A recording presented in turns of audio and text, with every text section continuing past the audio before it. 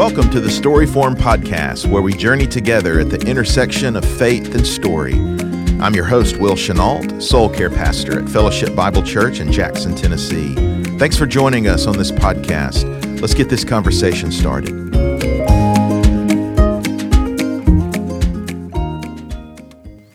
Well, we welcome you, our guests, our listeners, to the Storyform Podcast.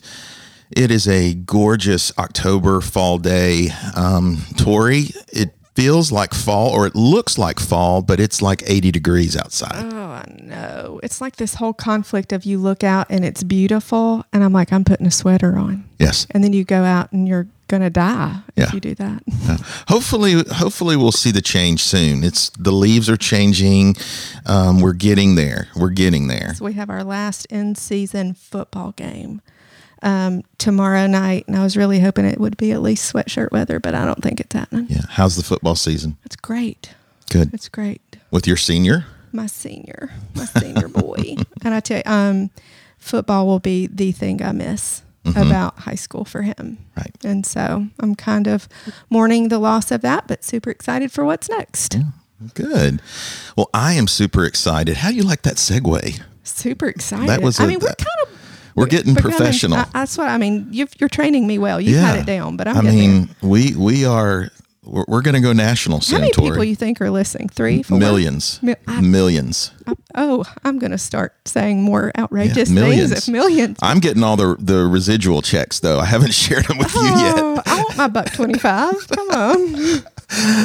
Oh, so speaking of segues, we have an incredible guest on our show. So last podcast, we talked about raising sons.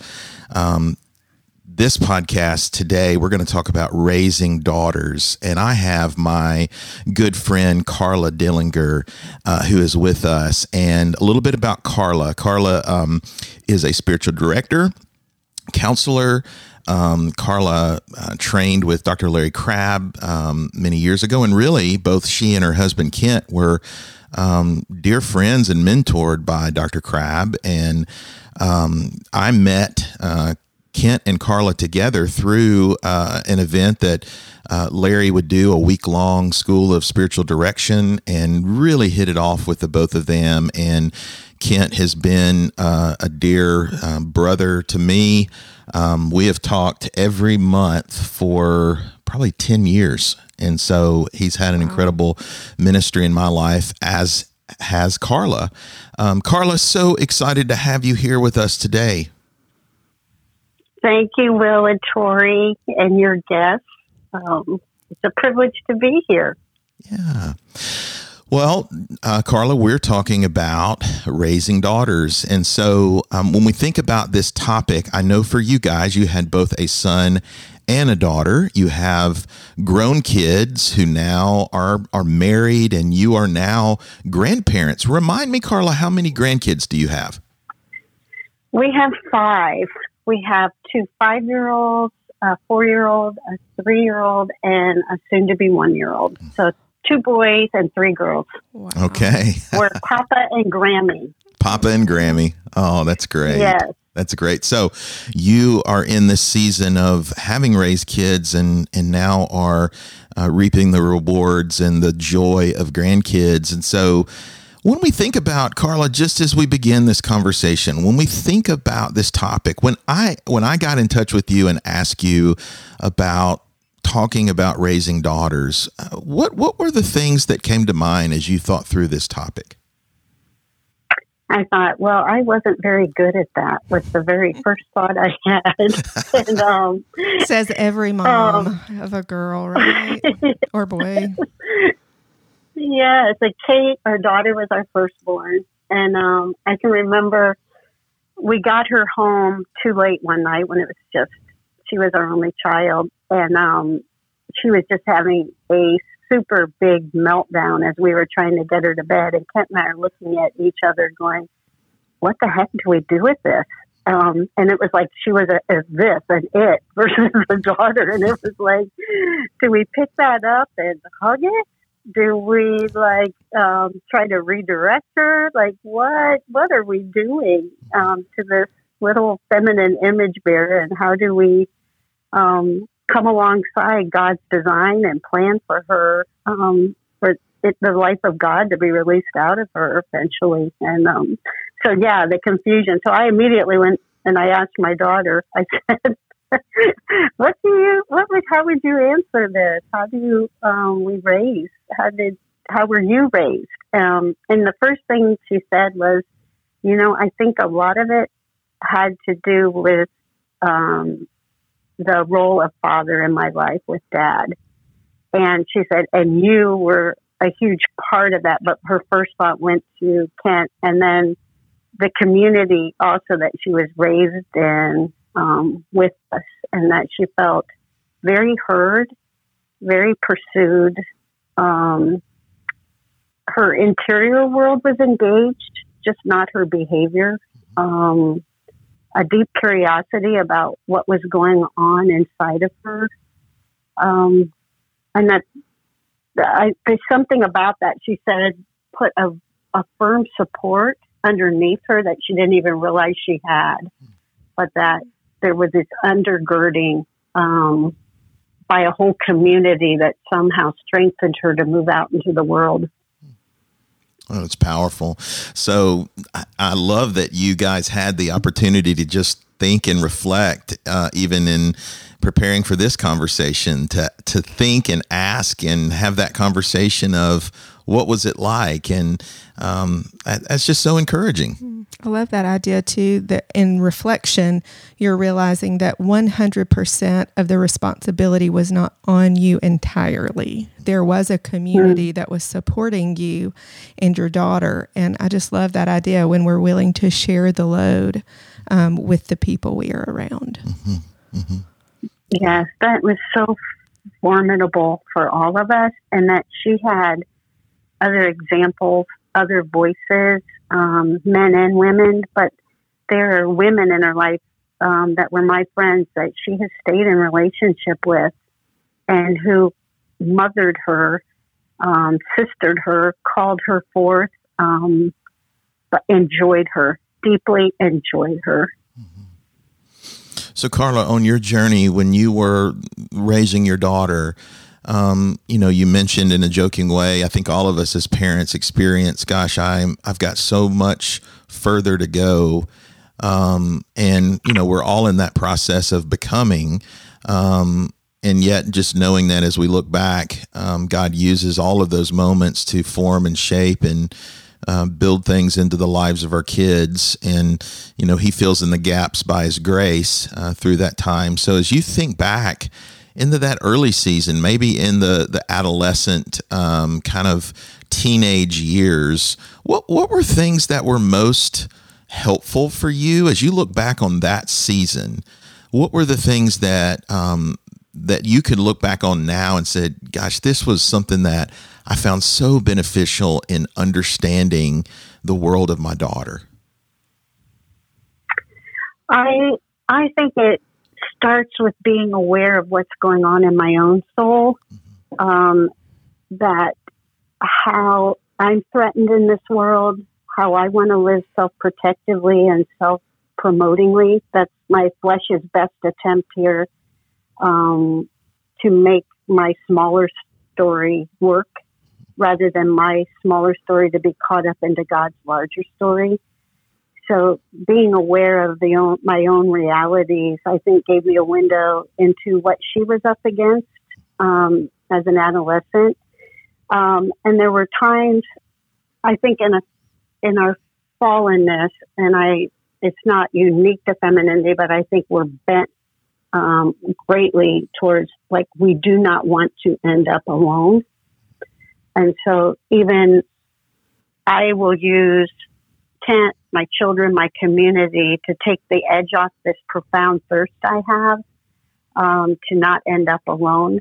And that is so during adolescence what Kate was up against, in the sense of where do I fit? Who do I fit with? And to just even be able at times to give her words for what's going on in her soul, and that thirst we have to be seen and to be known and to be cherished, and that we're constantly going to be looking for the created order to fill that for us. And that's what she was going to be up against and to listen to the tears and listen to the frustrations, not perfectly, but to be an ear for the ache in her heart, and to not be afraid of it, not try to fix it, but to almost normalize it. That's what's going on in everyone that you are meeting. Oh, absolutely. That's one thing that comes to mind.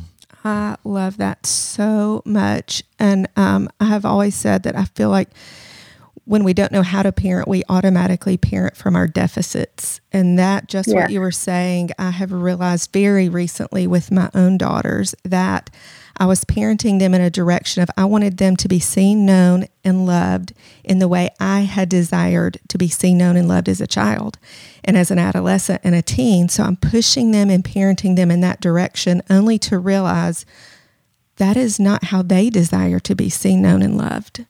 And so it requires a lot more of me to figure out how are they best cared for, instead of just parenting them in the way I wanted to be cared for. And so it was, and there's a vast difference between my children and myself. And so that is something I'm currently working through. And so I love to hear you say kind of that in a much more beautiful, eloquent way.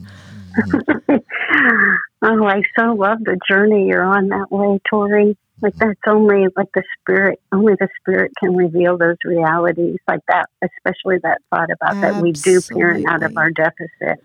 And, I was sharing that with a friend and saying, gosh, I just know that if she XYZ, and she said to me, Tori, she is not made like you are. She does not desire the things you desired, and she needs something else to fill her up than what you are trying to give to her. You are filling her up like little Tori would have wanted to be filled up. But it took another person who is probably much more like my child to say that to me. And I was like, oh my gosh, I didn't even realize that. And so I was so grateful in that moment to have a friend who could speak that wisdom to me in a way that I could hear it. Yes, I love that thought of like honoring their otherness, that they really are a different person. Like I can remember putting Kate in violin lessons when she was in second grade. And I had always longed for the kids to have an expression for that wordless part of your soul that is there in beauty and in groaning. And for me, it made sense, music, And she told me, she was just a second or third grader. She looked at me and she goes, I just don't see this in my future. Profound. Yes. And I saw her step out on a volleyball court in fourth grade, and she's beaming from ear to ear. And it's like, oh my gosh, she's athletic like her father. I did not mutate that gene. And it was like to come alongside her in this beautiful strength that she carries in athleticism. It's just one part of her reality. And how to speak in that she would not grow tough or hard with the pains of that and the competition of it was something that we were quite aware of, that we longed for her, the tenderness of her heart to stay tender. Because competition just brings out that people are an enemy, to take down. And that there's just all these realities. And that verse of that Will might know more than I do about like train up a child in the way to go. There's some understanding that it's the sense of to be curious about how God made this child and train them up in how they've been uniquely made to reveal His glory here. And I think that's what we longed for both Kate and Cal, that they would have a sense when they left our home, just some of the uniquenesses of sensitivities that represent the Trinity, but also know with that uniqueness and whether we call it a giftedness or just a unique way they've been made, often that's where the fall has hit the most. And that they would walk out of our home having an idea of, this is how my flesh has been shaped, where I will use what God has given me to reveal in order to promote my own glory, my own self. And that these are the ways that I'm going to protect myself from the pain that I've already endured. And our kids are going to know some of their deepest pains from us, because we are the ones that are living in great proximity to. And that was very troubling to me as a parent. And often I parented out of my fear of the future, not trusting God, trusting God's pursuit of them, as well as the Spirit of God within them. And no matter what happens, that this glorious God was going to continue to pursue and invite and challenge and woo them. And it wasn't on me. Yeah. Leads to so much freedom of realizing I want to be available, and I want to journey with my kids, and I want to, one of the things that we've talked about, Kent and I, and you as well, Karla, is just presenting ourselves to our kids, being able to acknowledge in our own brokenness, our own humility, this is where I am on the journey. Talk a little bit about that. Yeah, I think that's really important, because I think they look at us like we've arrived somewhere. And I can think of a specific story between Kent and Cal, where Larry really encouraged Kent to introduce himself to Cal, of what it's like to be a man in this world. And I think for me as a woman with Kate too, that a result of the fall is that we are going to know incredible pain as we live in this world relationally. And that's normal. And for that not to surprise you. And that there's a path of grief and lament here, so that we don't take things into our own hands and do a slight controlling manipulation to get what we want, or to live real guardedly and defensively. But that to put words to her, even when I was I'm feeling really defensive as you say that. And I don't want to go that way. Help me hear you better. Or, I know this sounds like a weird example, but there came a time in our teen years, I was quick to own, my part of failure in the conversation or something I had done to the kids. And it started dawning on me that my child was not traveling in their own heart with what they had done, that they were just seeing like, yeah, mom's repeatedly a screw up. And I remember I had to submit even my apologies to the Spirit of God to say, is this a good time to apologize to them or not? And that I would even use my apologies to try to stay close to them. That I was felt closeness over true peace, how God describes it, and to be willing to live in the tension of not felt closeness in order to honor God and what He might want to do in them through that slight distance that I had to endure with them. So that story, I don't know what question you asked. No, that's great. That's great. No, that's great. And I think it goes back to what I'm hearing, and I think it's true for all of us, is that there's no 5-step formula when we're talking about raising our kids, and particularly with our daughters. One of the things you mentioned, Karla, and Tori, you can speak into this as well, is, Tori has 2 daughters. I have 3 daughters. I don't have any sons. I have 3 daughters. And so, I'm somewhat familiar with this world, with the girl world. I wouldn't say I'm an expert by any stretch of the imagination, but the idea of the assault on the femininity, the invitational strength of a woman, and yet the assault on the pain of relationships You know, I'm just thinking of like middle school girls are just, I don't even have a word to describe at times.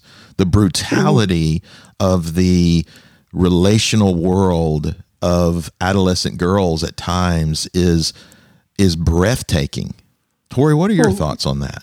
It is probably one of the most painful things I've experienced as a mother is watching my children walk through those years of it's growth, it's growing, and understanding that those seasons of loneliness, I, as a parent, and this is probably part of what I've realized recently, is I'm wanting to fill the spaces for them. I want to fill the loneliness. If I can orchestrate something, let me do that. And learning that the Lord is providing in loneliness. And when he separates my children, whether it's from me, like maybe Karla was just explaining, whether it's from classmates or peers, it is part of the Lord's protection. And that has been a really, really hard lesson for me to learn in the middle school years, that God is working in every situation, even when I can't understand what it is. And it makes me think back to, I think the overwhelming thing I hear when people are saying, oh, I'm having a girl, or they're young, and people will say to you, oh, well, enjoy it now because the years are coming when they're not going to like you anymore. And we're constantly prepping for this separation. And I just determined as a young mom that did not have to be the truth I lived. And I am finding in these hard years that I haven't had to experience that separation from my girls because I did not accept that truth early on.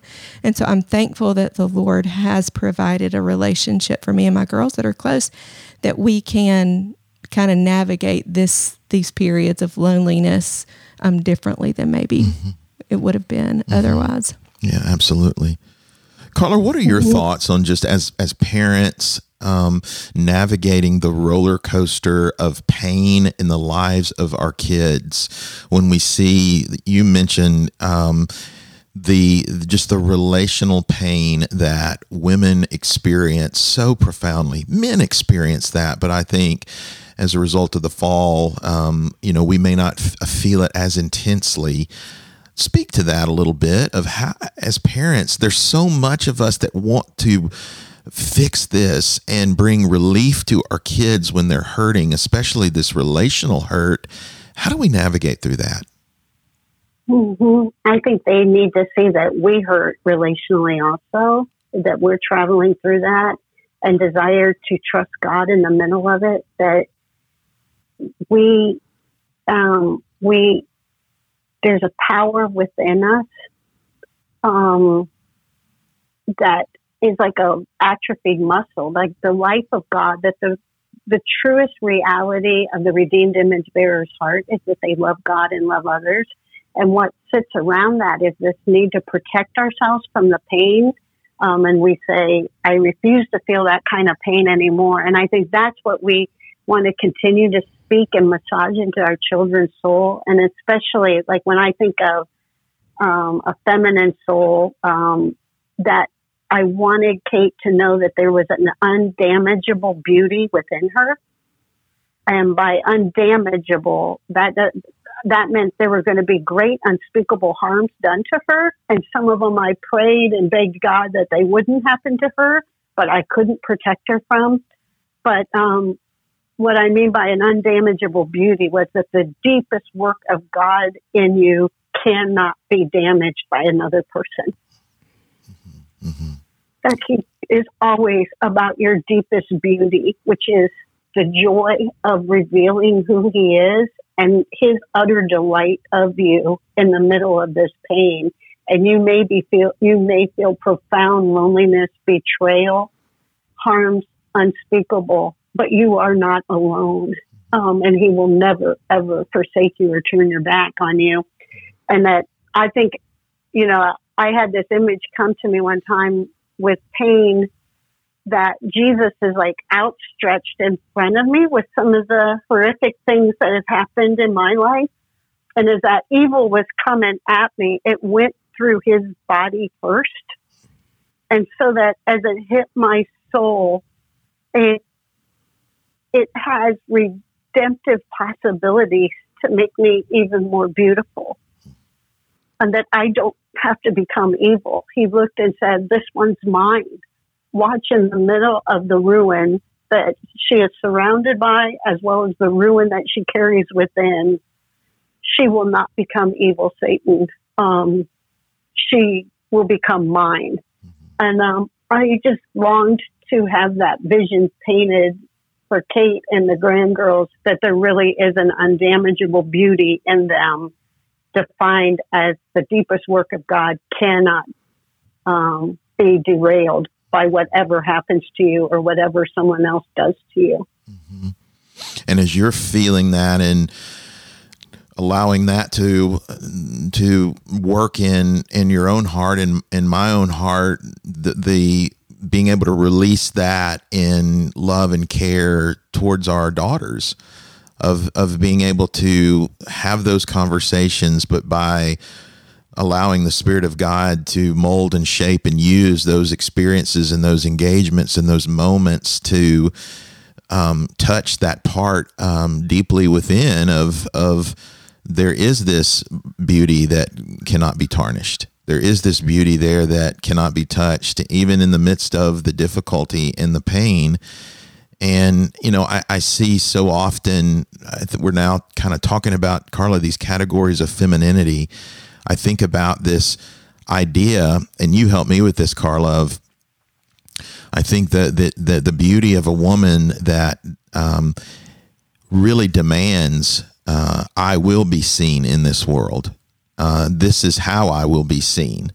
And we think about that in our culture. We think about that in with our adolescents, with young girls who are demanding to be seen. And you know, that's a real reality. Talk about that a little bit, Karla, of just that broken part of femininity that says, you will see me no matter what. Yeah, I think first I hear the legitimate longing underneath it, that you were built to be seen and heard. And in the void of that, and in our fallenness, it feels like life then. I will define life, not as knowing God in the middle of this pain, but I define life as, my problem is I haven't been seen and I haven't been heard. Therefore, life for me is to be seen and heard. And it's true of all of us. You know, it's just true of all of us that we, those early ways our flesh was shaped and those absences, and they're almost all in the same kind of categories, you know, of being seen, being heard, and maybe for maleness a little bit more of having power and moving out into the world and creating order, and where that's been thwarted. And we're both meant to feel pain here. That is part of being out of Eden, and that pain is meant to draw us back and make us look up to the one who can fully complete us, not fully here, but in the day to come. So it's like, it's not surprising it's happened, but I think it's like, of course, but I think I long to hear the thirst behind it, and even call to someone's thirst of, like, they're obviously longing for something they do not have.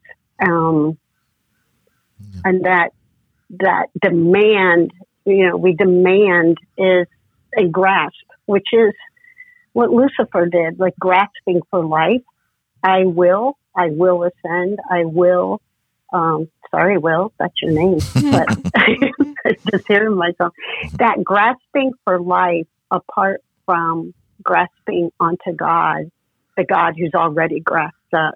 So it just works itself out in many, many facets. Mm-hmm, mm-hmm. And I think just even the whole topic is like immodesty. I think, speaking of femininity, I think we'll display whatever we think is most beautiful or valuable about ourselves.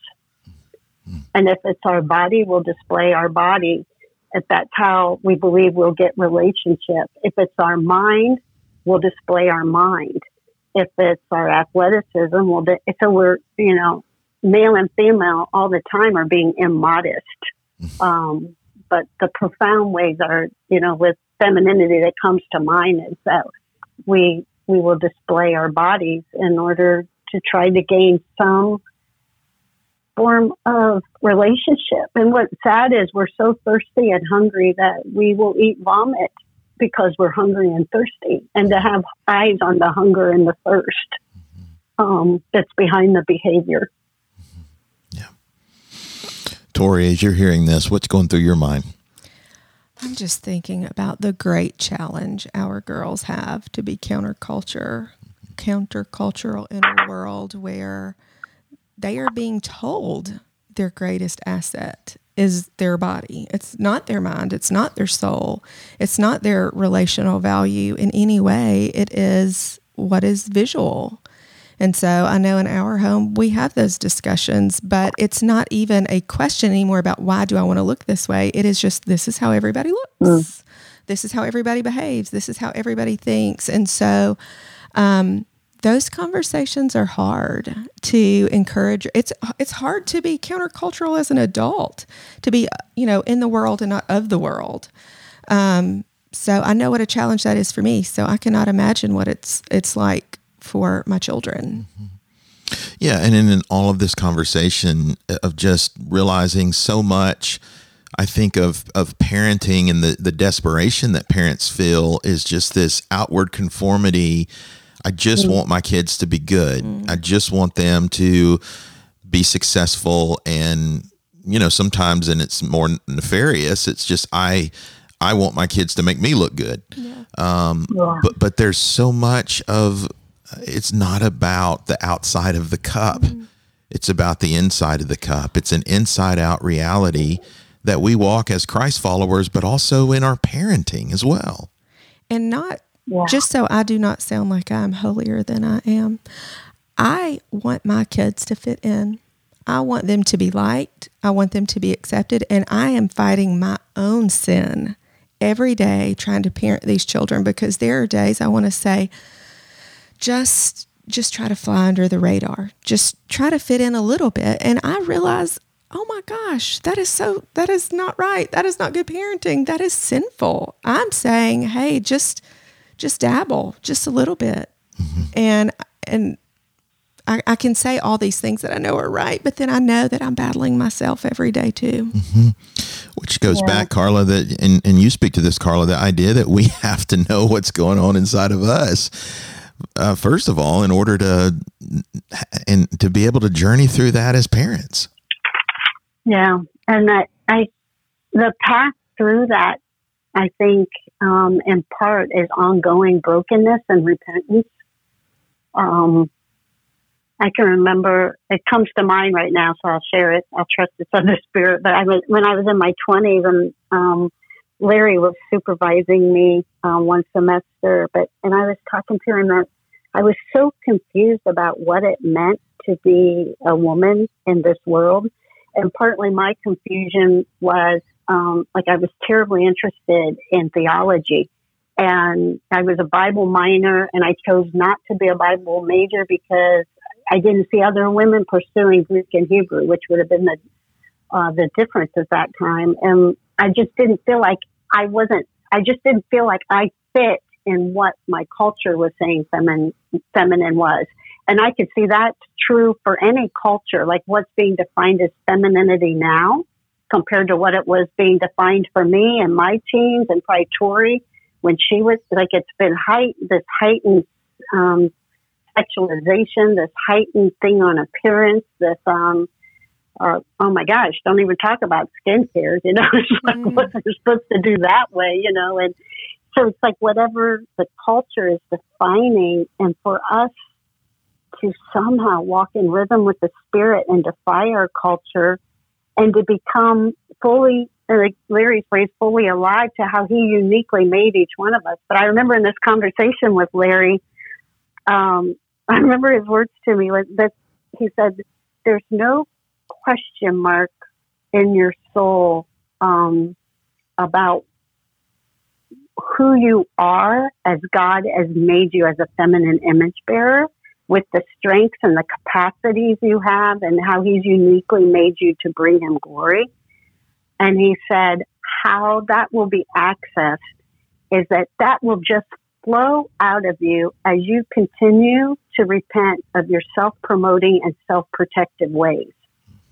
Like, it's not something we have to go figure out and put on, but it's our sin that blocks the release of what's already there. And so it's like, I think for us to have eyes on where are our children living to promote and protect themselves, that we can help them know that there's something deeper underneath those realities, that is their deepest beauty. You know, as Peter tells us, there's an unfading beauty that I think actually increases. I see it in my 80-some-year-old mom, and she sits in assisted living, not able to walk, losing her eyesight, and there's like full of fault, yes, full of glory, oh my gosh. And for us to ongoingly live out the story of fallenness and redemption before them, that it's like, you know, I feel really, and did not feel like the battle's going to decrease. The battle's only going to increase. And that's not because of something we're doing wrong. I remember about 5 years ago, I was talking to Larry about these realities within my soul that I just loathe, that aren't seeming to like shift or whatever. And he's like looking at me and he goes, "You do know the battle just increases, don't you?" And I'm like, well, obviously not. Still learning.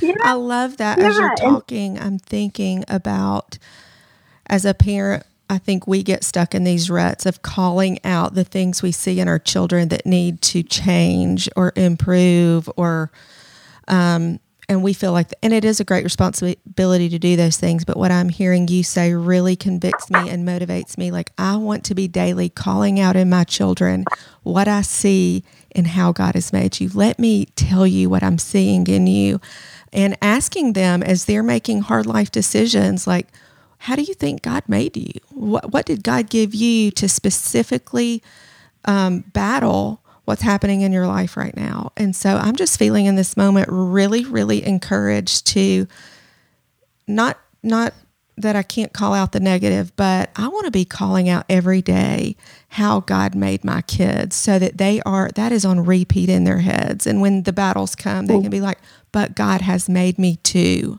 whatever it is. So I love that sense of like, you know, we're new covenant believers, and that we believe the deepest reality is that we're lovers of God and lovers of others. And to like take highlighters to that, like as you're speaking, I can picture a yellow highlighter, and that even like the sense of like, I hear the sadness you feel over that broken relationship. And that's because you were created in the image of God. You feel that sadness. Yes. That we were made, and that Jesus was a man acquainted with sorrow and grief.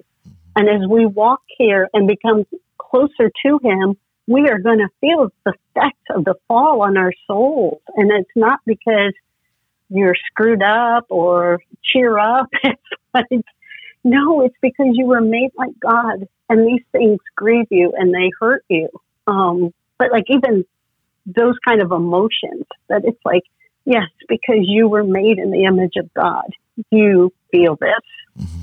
And that is what's hard about raising girls sometimes, man. We are incredibly emotional beings, and that kind of girls get a bad rap for that.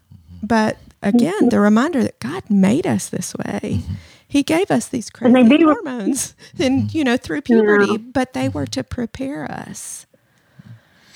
Well, I think that sense of our emotions, to be curious about them and not deny them, but they all need redeemed. Yes. Amen. You know, like our anger, it's like God, like my anger wants to take that person down.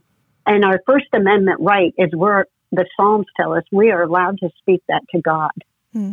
Like, I hate them. You know, the psalm, I'd lick their children's heads to be bashed against the rocks. And to give our children spaces to express that, yes, that does exist within us, and like we go to God with that, and we don't take that out, revenge into our own hands, and it's like, so what do we do with that kind of anger and that kind of pain? And it's like, those are the conversations, and it's like to give them space that God's big enough for all of what goes on inside of them. I didn't have that confidence. And that's why I almost left Christianity in my 20s. I did not believe God was big enough for all of me. Oh, that is so profound, Karla, of God is big enough to understand, to know, and to redeem all that's going on inside of me. And for our kids, particularly our daughters, to have a place to be able to process that, to wrestle through that, to have conversations centered in that is so powerful. And I think it just as a dad with 3 daughters, Karla and Tori, I think the thing that I feel the most is I want my daughters to know that they are beautiful in the sense of this unfading beauty, as we've talked about. When First Peter talks about women, don't have your beauty be this outward adornment, but your beauty is this inner quality. And how do I, as a dad, see that and recognize that and affirm that and follow the trail of what's most alive within them? I feel a huge burden as a dad for that. Yeah. And their deepest beauty is shown in how they relate. Yeah.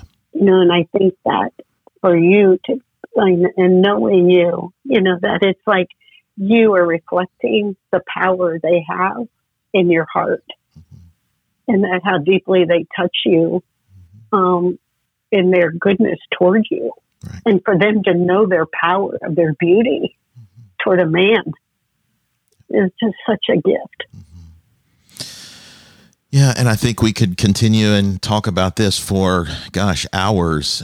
There's a lot, but if I were to just kind of summarize some of what we've talked about today, of just recognizing as parents that that we have to engage the heart of our child. And the heart in the scripture is the desire, is the motives, is the it's thoughts, it's the will, it's the inner life, and to know that is what God is most concerned about, our inner world, and because it's from that everything flows out of.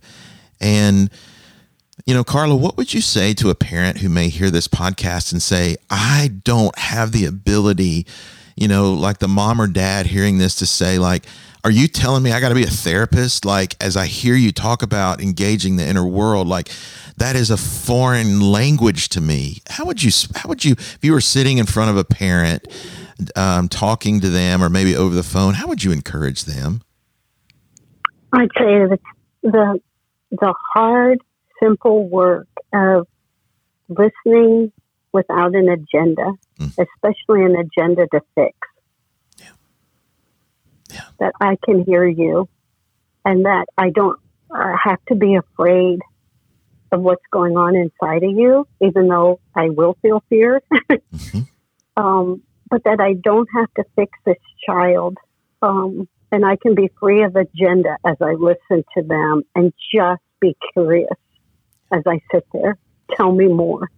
What's that like for you? Just tell me more. I want to hear it. And if I would follow up, Karla, with that, I 100% agree with that. But somebody says, that doesn't feel like I'm accomplishing anything. Oh, yeah, and it won't. But it's, like, how much do we turn to God and we say to him, and it doesn't feel like he answers us or accomplishes much in us, but it's the relationship. It's the strength of the relationship that is accomplishing much in that soul and in my soul. People who can hear the dregs of my existence, of what it's like to get out of bed and face reality for me. It's like they're telling me there's something bigger in the world than me. I don't have to be afraid of who I am, that there is a love big enough for me, that there's a person big enough for me. Mm-hmm. And so it's like, oh, it's accomplishing much. It's not fixing the problem, but the problem isn't the real issue. Mm-hmm. It's relationship and breached relationship. And if we can be a place of relationship for our kids, being other than them, not needing them to be close to us in order to really hear them and love them in the moment. I think the Spirit will give us wisdom if we're truly curious without agenda. Oh, absolutely. And to fight, as you say this, the fixer, masculine dad part of me that wants to enter into my world and bring order from chaos. It has to literally say, okay, I'm not going to fix. And yet trusting and knowing just what you said, God is using that atmosphere and God is using that environment to form and shape depth of relationship, both horizontally with one another and vertically with Him, as we create those environments of, I just want to be curious without fixing. I want to understand and have a understanding of femininity, that what is beauty? What does God call beautiful? And that is something as parents that we need to understand, that we need to have a perspective on. And also I'm hearing just in our conversation that we are in a battle, and that battle does not go away, and that we continue to feel and ache and groan. It's the Romans 8 idea. We groan and we ache and we long for the day when all will be made right, and that is not where we are. We're not in Eden, and we long for Eden, and we feel that in the heart of our daughters, that continually battle with the core questions: Am I seen? Am I known? Am I loved? Am I beautiful? And being able to enter into that space and trust that in that, I don't have to make anything happen, that God is working, that God is big enough over time, even when I don't see things necessarily being productive, that He's working in and through that. That's the kind of atmosphere that I want to see and live out with my daughters. Absolutely. Tori, how about you? As you were saying that, I was thinking that Romans 8 idea, that it is so hard to believe the promise that God is working all things for good. Yeah. And through the pain of our children, through our own pain, it's a truth that we just have to rely on and know that He is working all things for good. And I think sometimes I can see that in my own life, but man, it's a challenge for me sometimes to believe that for my children, when I'm having to let go of any idea that I think I might be in control of something. I'm really not. But and just to reiterate that idea that we are always trying to be experts for our children, and we're not the expert. And so I love that idea that when our children are coming to us and we are saying we can't fix this, we are modeling for them a dependence on the Lord. And when they see us do that, it gives them freedom to do the same. Mm-hmm. Karla, what are some final words for you? I was just thinking, as both of you were speaking, the profound gift that God has given us here is He is with us, and He doesn't choose to fix some of the things that just are tormenting me in the middle of the night, but He says He's with me. And I think that could we incarnate His witness with our children? I think it just would be such a privilege to get to be His eyes, His ears, His hands, of being with them here, and that there's a sacred center that we can't go in and save somebody, and there's a sacred center that we can't go in and fatally harm somebody. And it's that's God's space in their soul, and that's His space in my soul, and that to know He's up to good in that sacred center. But I can't go in and ultimately be God to them, but I can't go in and also fatally harm them. So the pressure is off in great ways, that it's God's journey with my child. and I have a front row seat. I love that. We are not ultimately in control of any outcomes. Yeah. And I also want just an idea to leave us with, a practical idea, is that I think as we've spoken, we've all kind of come to the same conclusion. We want to be experts in our children, but to do that, we have to really be experts in ourselves. We have to be able to identify our own pain, our own hurt, and our own sin, and how that affects us, because it's affecting our parenting. Mm-hmm. And so before we can really, I don't know what the word is, but before we can really influence our children, we have to influence ourselves too. Absolutely. I want to also, as we wrap up here, just for our listeners to know that Karla has a ministry where she meets with people. She does that remotely, primarily phone calls, but also probably virtually Zoom calls. Both she and Kent have a ministry of presence in the lives of people and provide spiritual direction. If there are listeners here that after hearing Karla would say, I would love to connect with Karla and spend some time with her, I could help with that. And so just know that is a resource, and both Kent and Karla are moving towards a ministry, launching out in a new venture that we're really, really excited about. And it's in the incubation process right now, and they're working to form some things. And so just know that our listeners, Tori, are millions and millions of listeners. Millions. Yes, yes. I bet they'll all be calling. They will all be calling. To talk to Karla, not to talk to us. That's right. They're going to call and talk to Karla. Yeah.